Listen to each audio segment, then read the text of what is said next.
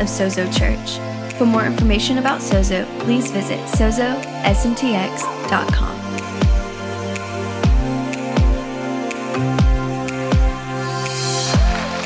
Thank you. Good morning. Hey, I have to confess that I have been talking about you behind your back. Yeah, it's true. I think that you guys are the most fantastic, incredible church family in the world. I talk with pastors quite a bit in different places, and they talk about how difficult it is and not wanting to do this role. And they talk about things, I think it's kind of a funny term called sheep bite, right? Where it's like, oh man, the sheep are biting.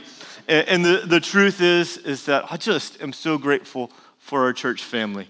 Like, you know, the Israelites, as they were leaving Egypt, they ended up complaining and it did not go well for them. They ended up doing laps in the desert because they would not trust God and they didn't make it into the promised land. And you are not a grumbling and complaining group of people. Instead, you want what God wants and you want to see his kingdom come in our day. And I believe that we're going to be a promised land people, not a wilderness people. And thank you. And so I just want you to know that I'm really, really grateful for you. It has nothing to do with what I'm talking about this morning. That was for free. But just pat yourself on the back. Maybe your neighbor say, hey, we're doing all right. You know, I think one of the keys to us not being a grumbling, complaining, divisive, all of those things kind of bunch, is that we're not interested in playing church around here, but that we actually want to partner with God and see the world changed. And I think as long as we keep our eyes on Jesus and what he's up to, then I think we're going to experience the life that he has for us. So anyways, we're starting a new series this morning. It's called Better, and it's based on Jesus' promise in John chapter 16. And he said this, he was getting his disciples ready for him to go to the cross, and not that much later that he would eventually ascend into heaven and leave them behind. And he said something really interesting to them. You know, if anybody been watching The Chosen? You've seen a little bit of that? It's really, really good. I can't help but cry when I watch it. And so you've got these guys that are hanging out with Jesus and they're seeing him move in power. But not only that, he's their best friend. And he's like, they're thinking, hey, we're going to follow this guy in the flesh into the glory days of seeing the kingdom come. And Jesus begins to tell them a different story. He begins to tell them about how he's going to be crucified and that he'll raise from the dead and that he'll ascend into heaven. And they're thinking, no, we're supposed to have you with us like the whole time. We're going to see this geopolitical kingdom restored and it's going to be fantastic. And he gives them this promise, and it's as true for you and I as it was for them in that day nearly 2,000 years ago. He said to them, it's better for you that I go, because unless I go, I cannot send the helper, the advocate, the Holy Spirit to be with you. And what Jesus is saying is that better than me in the flesh with you is me in the spirit with you and in you. And so often we think, oh, if I could just have been in Jesus's day, or we even rewind a little further and think, oh, you know, if I could have been in David's day or Moses's day or Abraham's day, then how incredible that would have been. But what Jesus is saying to us is it's actually better that we live in this day than even if we walked around with him in the flesh. That's good news. So this morning we're starting a series talking about the work and the gifts of the Holy Spirit. We've actually, in our 7.5 years, we've talked a lot about the Holy Spirit, but we've never had a sermon series teaching on the Holy Spirit. So this morning I'm going to teach a little bit, and I'm going to invite you this whole time. We're going to be inviting you to take steps in your relationship with the Spirit of God, that you would know what it looks like to walk with God. You know you were created to walk with God? Tell your neighbor, you were created to walk with God. It's part of your divine design. It's what God intended from the very beginning. And what we see is that when Adam and Eve chose to go their own way, that they chose actually to step out of relationship with God. Before God said, hey, you're not going to make it in the garden, they said, hey, we're not going to make it in relationship with God. And the reality is that our sin, our decision to go our own way, it does not make God does not turn us into his enemies. But instead it makes him as if he's our enemy in our own heads. You see, God actually wants relationship with you. He went to the cross to be in relationship with you. And he's not trying to leave you, but so often what happens in our head alienates us from God. So I want to talk about a few mindsets regarding the Holy Spirit, some of our experiences. And so we'll jump in to Scripture in just a minute. So I grew up in what people would call like a spirit-filled or a charismatic family. And it goes back to my grandfather. My grandfather was a pastor in a rural church just outside of Houston in the 60s. And he had gone through seminary and been trained and was given a church to lead, a big denominational church to lead. And so he started hanging out with these men. He's in his mid-20s. Started hanging out with these men. They were called the Full Gospel Businessmen's Association. Some of you older folks have heard of that crew. And they started talking to him about the work of the Holy Spirit. And here's what he realized. He realized that he actually, as a pastor, had not given his life to Jesus. And so he gave his life to Jesus, and then he invited the Holy Spirit just to live in him, to dwell in him. And something shifted radically in his life. He realized, hey, I'm supposed to actually have a relationship with God. I'm supposed to walk with God. I'm supposed to hear God. So he begins to, this is a crazy idea, he begins to start praying before he decides what he's going to preach. Isn't that crazy? So 1965, he's praying, and God says, you need to preach against racism. 1965, farming community, Texas. Not a popular topic, right? So he preaches against racism, and you can imagine it didn't go very well. So his deacons come to him and say, hey, don't do that again. So the next morning he's talking with God. This is now Monday morning after the Sunday that he's preached against racism. And he asked God, hey, what are we preaching on this week? And God said, well, I don't think they got the message. So let's go after racism again. And my grandfather said, I don't think you were there because it did not go very well. They asked me not to do that again. So he actually disobeys and doesn't preach on racism and has the same conversation the following Monday. And he's like, yes, sir, we'll do it.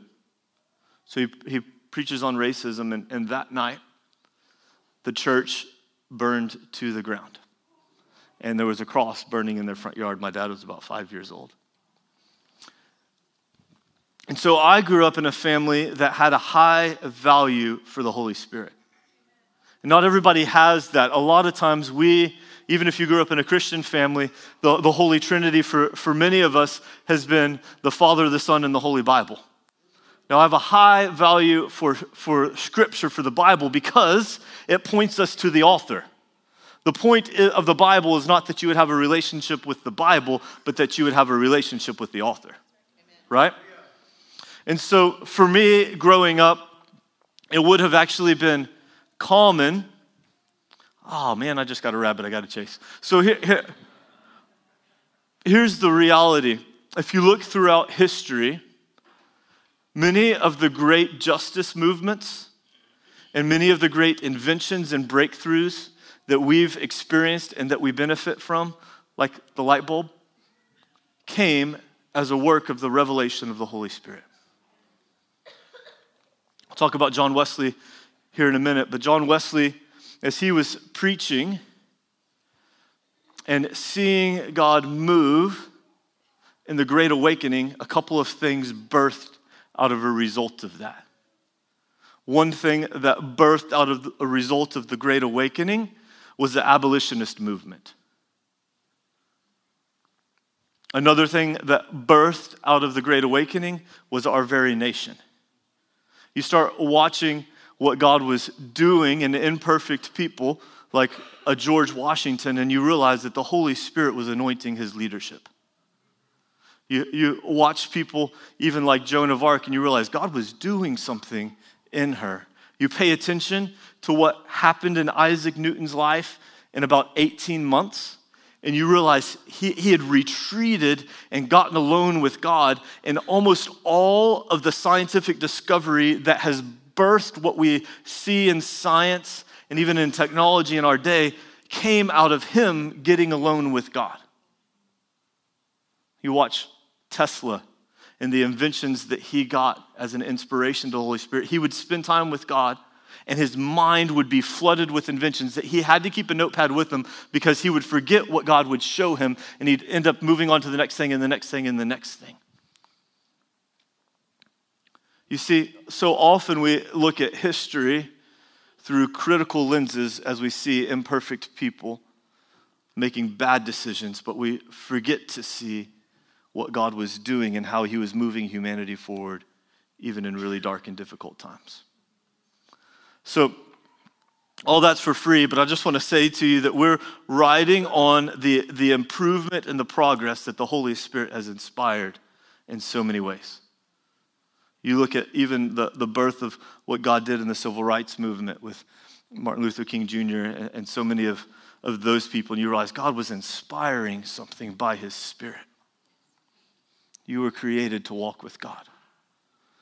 So anyway, so I grew up in this family that had a high value for the Spirit of God. It would not be uncommon, especially if we got like the whole family together for dinner, that my grandfather would start singing like these hymns and psalms, and then at the dinner table that would break out into tongues, and it would just be like this crazy, like charismatic dinner service, right?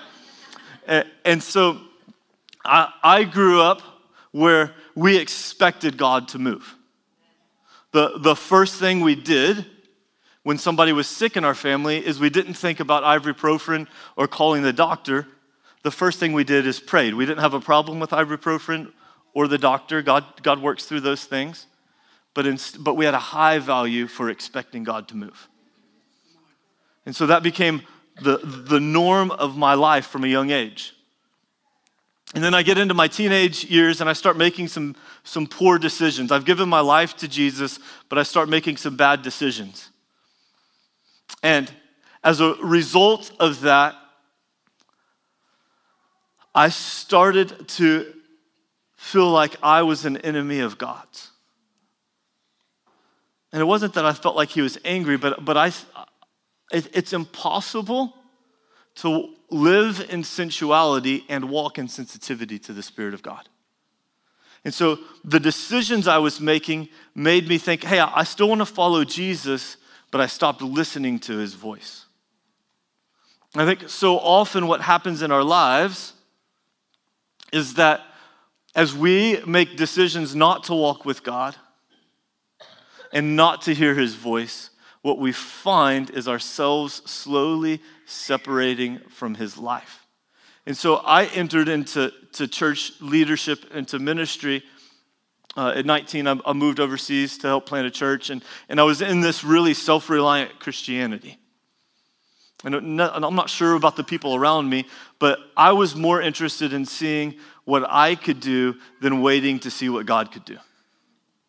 In fact, when we started Sozo, one of the things I felt like God spoke to me is, we've seen what you can do, now watch what I can do.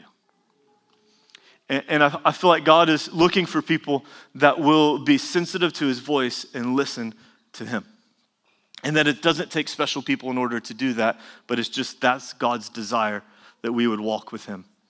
So what you'll find, one of the things that I've seen is that different movements and different people have different mindsets regarding the work of the Holy Spirit. And so often, the folks that see God move in one season, they begin to believe that they've got the secret sauce to seeing God move, and they're the very ones that resist what he's about to do in the next season. And so I want to talk you through 5 mindsets with the Holy Spirit and give you an invitation for more. But I want to hopefully speak to us all, because I think we can all find ourselves in one of these places. But in particular, I want to talk to the folks that have been a bit resistant to the presence of the Holy Spirit in their lives. And maybe you've gotten stuck in your head. One of the first beliefs we see regarding the Holy Spirit is called cessationism. Say cessationism. And the idea of cessationism is that it's the belief that the gifts of the Spirit stopped with the apostles. And people get there in one of two ways. They get there, one, by interpreting Scripture in such a way that they think, oh, the point of the work of the Spirit in our life is simply so that, or in the early church, was simply so that they could get Scripture. And so what they do is then they begin to replace the Spirit for what He's said. And so they think, oh, we don't actually need the Holy Spirit anymore because we've got the Holy Bible. And those two are actually created to work together, not separate from each other. So another way that people get there is just by experience.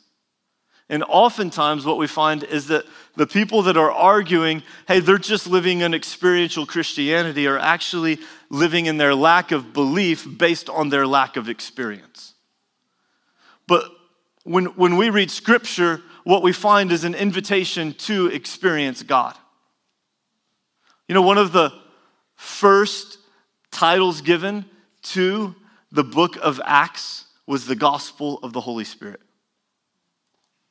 And what Luke was saying is, hey, this is how the Holy Spirit moves today in our lives. This is what normal looks like. The truth is, there's not a strong biblical argument or historical evidence for the supernatural power of the Spirit being limited to a season. In fact, history tells us a very different story. St. Augustine, many of you have heard of him, lived in North Africa, and he was in the 4th and 5th centuries, and he saw incredible miracles documented in his day. One that I find kind of funny, I think it's the junior higher in me, is that he saw documented over 300 cases of hemorrhoids healed. I don't know if they were laying on hands or probably just a spoken word.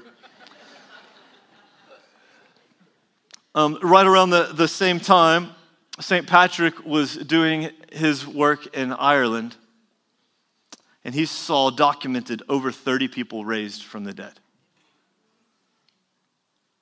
And what we find is that all throughout church history, there is a flame of the Spirit at work. Sometimes it's a small flame, and sometimes it's a bonfire. But what we find is that God has always been at work throughout church history. And so often, we step into what is new for us, and we begin to think that it's new for everybody. We start to think, hey, I've gotten it. And what we find in Scripture, though, is that God resists the proud, and He gives grace to the humble. And so when we think, oh, we finally are the ones that got it all figured out, we're probably headed towards losing the light of our flame. And so we see this idea of cessationism. It stopped with the apostles or in the early church, but what we see is all throughout history. Back to John Wesley. John Wesley, when he would preach, they would gather people in fields, and sometimes those fields would have trees in them. And so because it was lots of people with no amplification, people would want to see what was going on, so they'd begin to climb up trees to see. And what John's team would do is they would go and take people out of the trees. And here's why. When Wesley would preach, the Spirit of God would come in such a way that most people wouldn't stay standing on their feet, and they didn't want people to fall out of the trees in order to get hurt. And so I want you to get this picture that the Holy Spirit has not stopped working throughout all human history. That it's his desire to move on our day, and it's his desire that it would be normal. Well, another belief that we come across is the idea of exclusivism. Say exclusivism. That's the belief that the gifts and power of the Spirit are only reserved for exceptional people or circumstances. Now, chances are most of you in the room don't wrestle with cessationism, but a lot of us would wrestle with exclusivism. We begin to think, oh, it's just those special people, and I need to find the guy with the special anointing, or I need to find, or God, we've got medical doctors in our day, so we don't need the miraculous. Now, I am grateful for medical doctors, but we still live in a day where God is working miracles. How many of you have, in your own physical body, experienced miraculous healing? Keep your hands up. Look around the room. Phenomenal. Kenny is like a walking invitation for a miracle. It was Diane, and she's like, oh, Kenny just fell off the roof. All right, he's healed now. He's fine.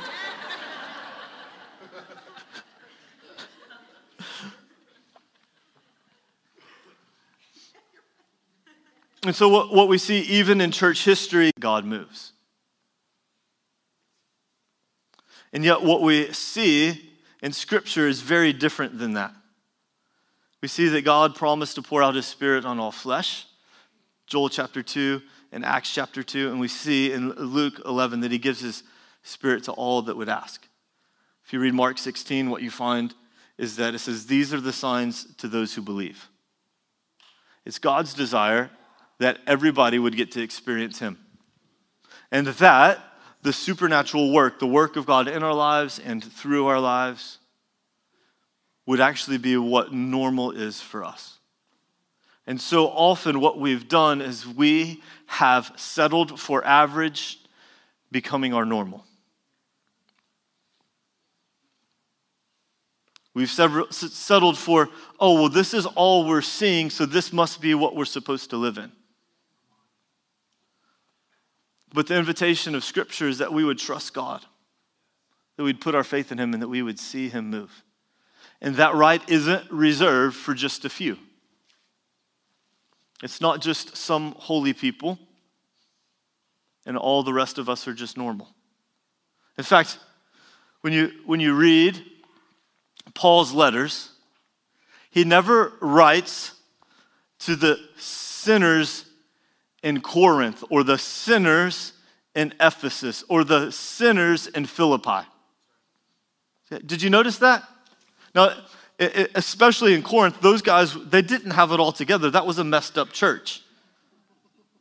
I think it was so bad that we actually lost the first letter that he ever wrote to them. Because we know there were 3 letters written to the church in Corinth. The second letter to the church in Corinth is what we call 1 Corinthians. And they are getting a spanking in that book. And so probably the letter before that was even worse. No, he doesn't write to the sinners in any place. He writes to the saints. Why? Because you're a saint. And your sainthood is not something that you needed somebody to prove to you, or that you needed miraculous signs. Your sainthood is the result of the fact that Jesus went to the cross for you, and he's covered all of your sin, and you are forgiven, and you are holy because of him. In fact, the word for saint is the same word for holy. You're holy. And you're so holy that you can't do anything to mess it up. Isn't that good news? You didn't do anything to make yourself holy, and you can't do anything to mess it up. And so, the work of the Spirit does not depend on your behavior. It depends on your belief. And those are 2 very different things. In fact, we live in a day that's full of church scandal, right? And it's like, oh, well, this guy's seen all these miracles, and he's having an affair. And people are like, oh, that doesn't make sense. Let me say this, it's not okay, But it was never his behavior that became the permission for the Spirit of God to work through him. It was always his belief. And so God isn't looking for perfect people, he's looking for people who would believe. Now, that's not an excuse for poor behavior. It's not okay, and it grieves the very heart of God. And it should not be tolerated in the church, and leaders are held to a higher standard. I'm not making excuses. I'm just explaining the reason why we see these guys that are doing ridiculously stupid and foolish and damaging things, and they still see the miraculous power of God, is not because they're perfect, and it's not an endorsement of their character and behavior. It's because God works through imperfect people, and you and I are included in that.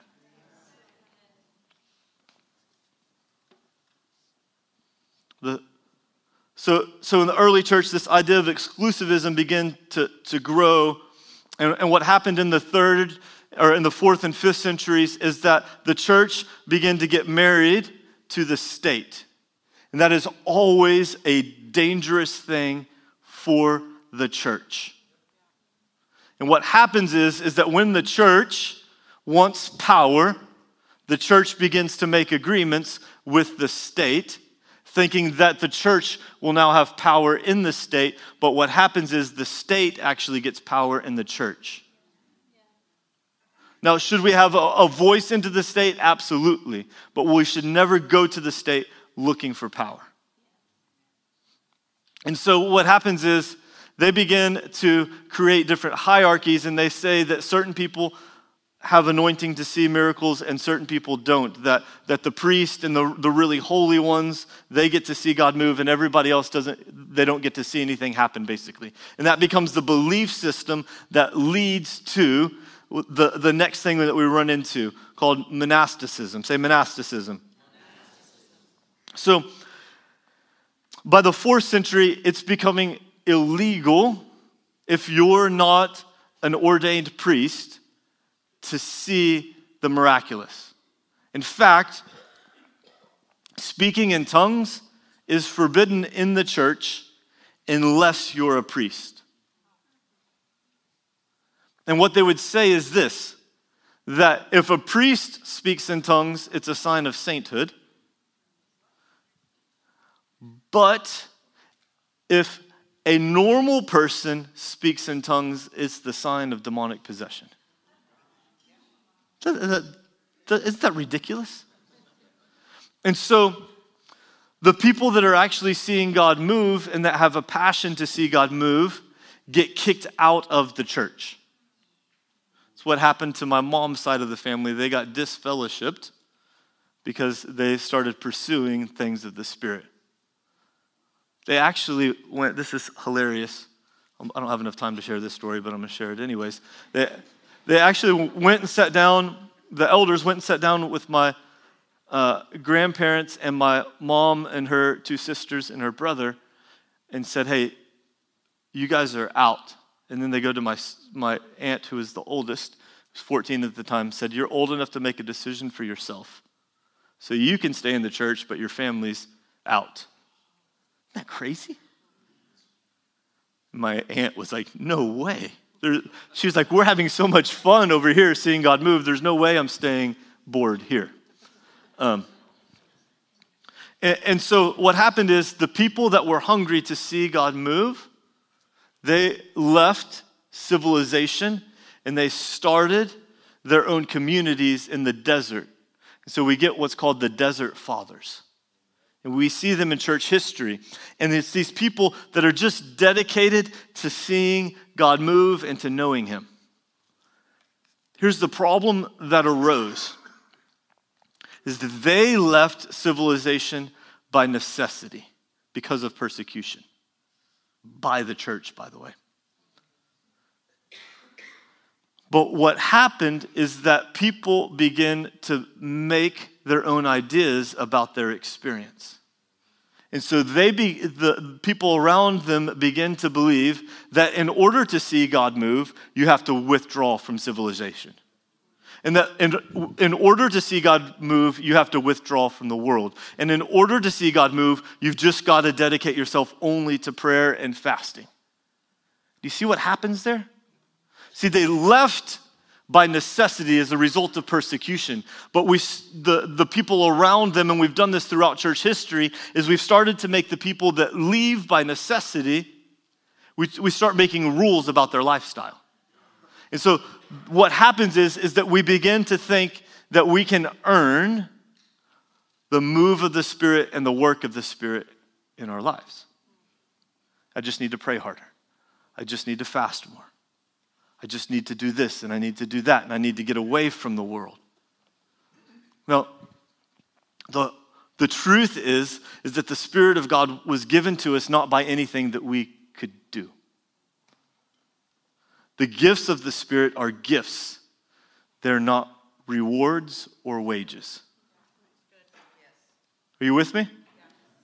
So it's not something that I earn. It's not something that I get by striving. I get it by receiving in faith. Okay? And so it's not that I have to go away and fast and pray in order to get more. In fact, fasting is great. I have a value system for that, but let your fasting be feasting. And here's what I mean. Let your fasting not be, how do I starve myself to twist God's arm so that he'll do something in me so that I can earn it. But let it be, I'm so in love with him that I'm going to feast on him. And so I'm going to set aside food because I'm just going to indulge myself on who he is, not because I want to get something from him, but because I already have everything in him. And when I begin to live that way, what I find is that I enjoy him and I see him move. Not because I earned it, but because I prioritize what is meant to be priority. And so we begin to come up with all these ideas, like maybe pastors, they spend all of their time reading and praying, and so maybe they should see more miracles or more move of the Spirit or be more saintly or whatever than the rest of us. That's ridiculous. I love what Paul says to the Galatian church in Galatians chapter 3. He says, "Who has bewitched you? Did you see the work of the Spirit by what you've done or by your belief?" If you want to see God move, you have to begin to believe like God, not try to behave your way into earning his pleasure. And so, it doesn't mean that we don't live set-apart lives, but we begin to recognize that the reason that I see God move is for the sake of the world, not so that I can escape the world. Now, there's a place for celibacy in the church and for a monastic lifestyle. All of those things have value, but we're not trying to twist God's arm in order to see him move. Instead, we're enjoying him, and in enjoying him, it sensitizes our hearts and our spirits to what he's doing, and from that place of sensitivity, we know what he's up to. Like, I could probably tell you what Lauren's thinking, my wife, right now. She's thinking, I wish he wasn't talking about me. Why? Because I'm sensitive to her. Because I've been around her and I've enjoyed her and I have curiosity to ask her questions and learn her ways. And so I begin to think the way that she thinks. And it's not something that I earned, it's a relationship that I've built. And so I did this morning, talk about knowing what people think. Eliza's really embarrassed now that I'm talking about her. But I asked her, hey, what's God doing in the room right now? And I know that she's sensitive to what God's up to. And so what happens is that we begin to ask questions that begins to cultivate an awareness of what God's doing. In fact, most of us don't realize how spiritually sensitive we are. We walk into a room and we suddenly feel off. And we think, oh, it's that person. And here's what happens. The accuser, who is the enemy, who's the devil, he wants to divide you from people and begin to pick people off, right? So he brings accusation, but what you're actually feeling is what the spiritual atmosphere of the room is. So if you walk into a space and you're totally fine and happy, and all of a sudden you feel depressed or you feel anxious or you feel whatever, it may not be that that's your own anxiety, but it may be that you're sensing what's going on in the room. So when you begin to pay attention, then you ask God what he's up to in the room and you become sensitive to him. In fact, some folks get so focused on the devil that they're only sensitive to the devil. And so they can tell you what the enemy's up to in the room, but they couldn't tell you what God's doing. So the truth is the gifts are not rewards. They're given to impact the world, so they work best in the world. Doesn't mean that you shouldn't retreat, get away. Doesn't mean you shouldn't pray and fast, but realize that God wants to work in your life and through your life for the sake of the world. That you've got real solutions to real problems that God wants to work through you. Like Tesla is inventing stuff with the Holy Spirit. Some of you just need to expect God to show up at work. And it's not so that somebody will get saved, but it's actually so that you can solve problems that contribute to the progress in society. It's not that people can get saved, but that's sometimes we get so narrowly focused that we don't get to enjoy and experience all that God wants to do. He's just way better and bigger than that. So the next thing we see is called vilification. Say vilification. We see this in that same time that monasticism develops in the early church. We see the idea that the supernatural is actually a sign of the demonic, not the spirit. In fact, I've run into believers that are so terrified of being demon-possessed that they won't allow themselves to be filled with the Spirit. They're like, oh, that must be, well, yeah. Weird things happen, that must not be God. Read this thing. Weird things happen because of God. And so oftentimes, people begin to put more faith in the devil's ability to deceive us than in God's ability to keep us, than God's ability to empower us. The truth is God gives the Spirit to all who would ask, and pursuing him will not open you up to the enemy. Let me say this to you about pursuing God, that it will not open you up to the enemy. You can pursue power and not pursue God in a way that will open you up to the enemy. But when your pursuit is God, it will always land you in deeper intimacy, even if you miss it. In fact, we'll teach on this in a few weeks. I love what 1 Corinthians 12:31 says. It says, eagerly desire spiritual gifts. Some of you have heard, oh, you don't want to go after spiritual gifts, just go after God. No, you need the tools for the job that you've been assigned to. You need to go after spiritual gifts. But let your pursuit of spiritual gifts be a way of pursuing dimensions of intimacy with God that you've never experienced before. Like one of the reasons why I love preaching and I love praying for people and I love ministering is because in those things, I experience God in ways that I don't by myself. So it's actually like, I love you, bless you, but I'm actually just enjoying going to work with my dad. Like, one of the things I love about preaching is that God begins to speak to me thoughts that I've never thought before. You're like, well, your preaching's not that good. Well, I'm not blaming him for all of it.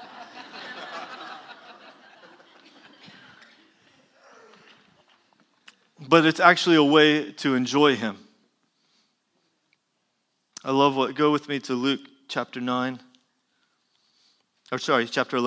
verse 9. It says, Jesus is teaching them on prayer.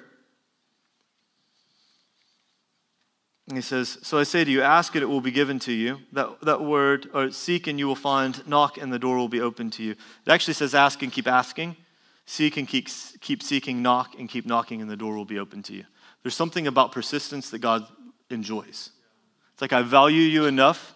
Like he told the early church, before they were the early church, when they were just the disciples, wait until I come. And there's something about that God enjoys. That word knock, by the way, is a word that means basically knock the door down with a stick. It's knock and keep knocking. It's don't give up. And the reason why we ask and keep asking, we seek and keep seeking and knock and keep knocking is not because we think that God is holding out on us, but because he's that good that I'm not going to give up. He said, for everyone who asks receives, and the one who seeks finds, and the one who knocks, the door will be open to them. Which of you fathers, if your son asks for a fish, will give him a snake? Here's the idea. If you ask for a fish, but you're given a snake, you're asking for something good, and you're giving something that will do damage to you, okay? Or if he asks for an egg, we'll give him a scorpion. If you then, though you are evil, ouch, know how to give good gifts to your children, how much more will your Father in heaven give the Holy Spirit to those who ask? See, it's actually God's pleasure to give you his Spirit. And oftentimes, the biggest problem, the two things we run into in living under the influence, the power of the Holy Spirit. One is our thoughts. Maybe you've run down one of these roads before and you've just been like, oh, it's just for certain people. That's not for me. Or, oh, no, God doesn't do that anymore. Here's one I hear a lot. Oh, God, he just does that overseas. Are you kidding me? Or, all of those excuses, right? The ideas of cessationism or exclusivism or monasticism or even vilification. Oh, it's dangerous to go after those things. So that's one of the reasons that we don't. And what happens is that we believe a lie and then we make an agreement with the lie.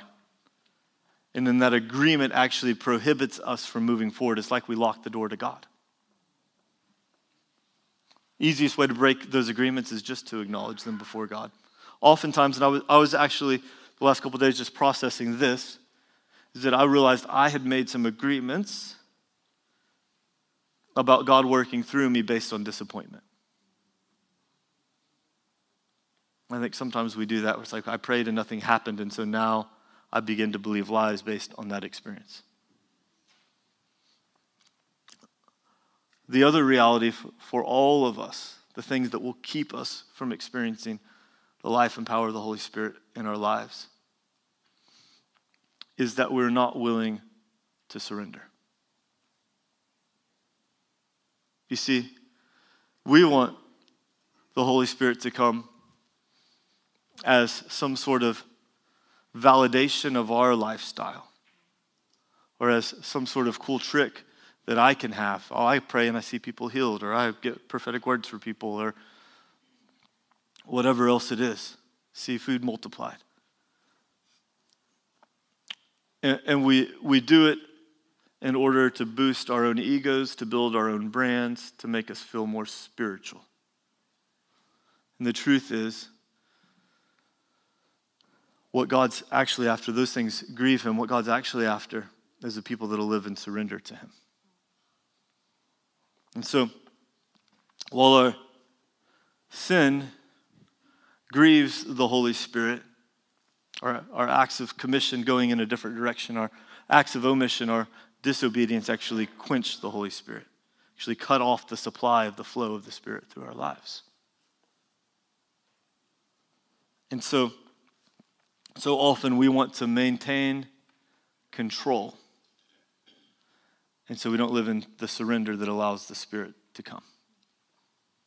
And what God's looking for is the people that will trust him so that they'll lay their whole lives down before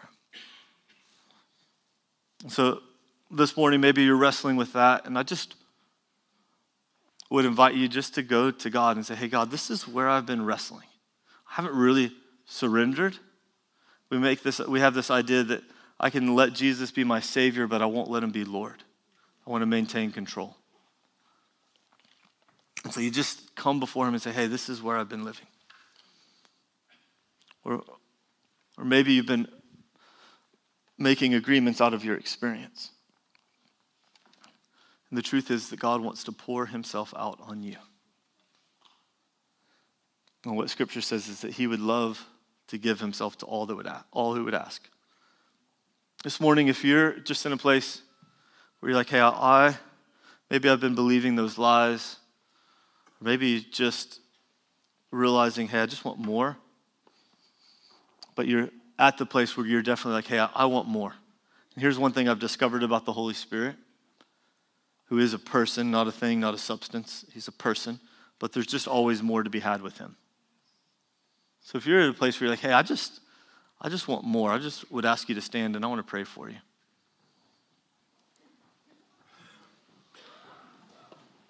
And your pursuit of more is not evidence of lack, it's just discovery of the infinite nature of who he is and what he has.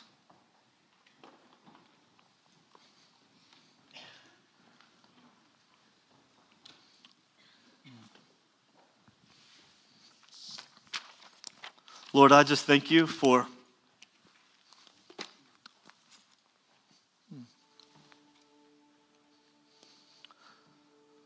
a hungry family of believers.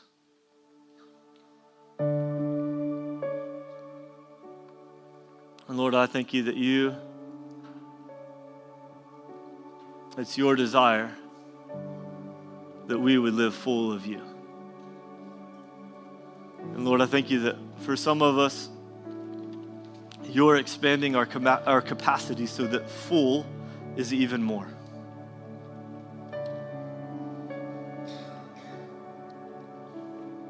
Lord, would you make us sensitive to you and to your work in our lives?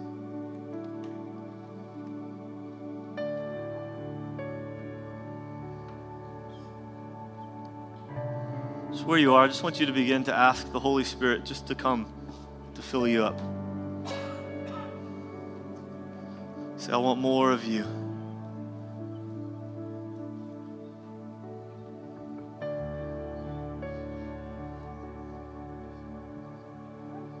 We want more of you.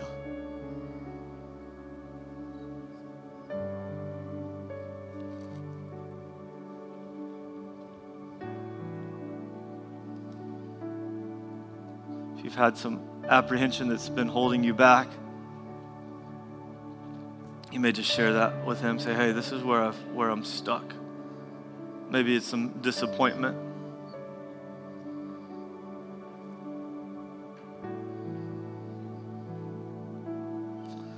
Lord, my prayer is that you would fill us up. It's your pleasure. Ministry team, would you guys come forward?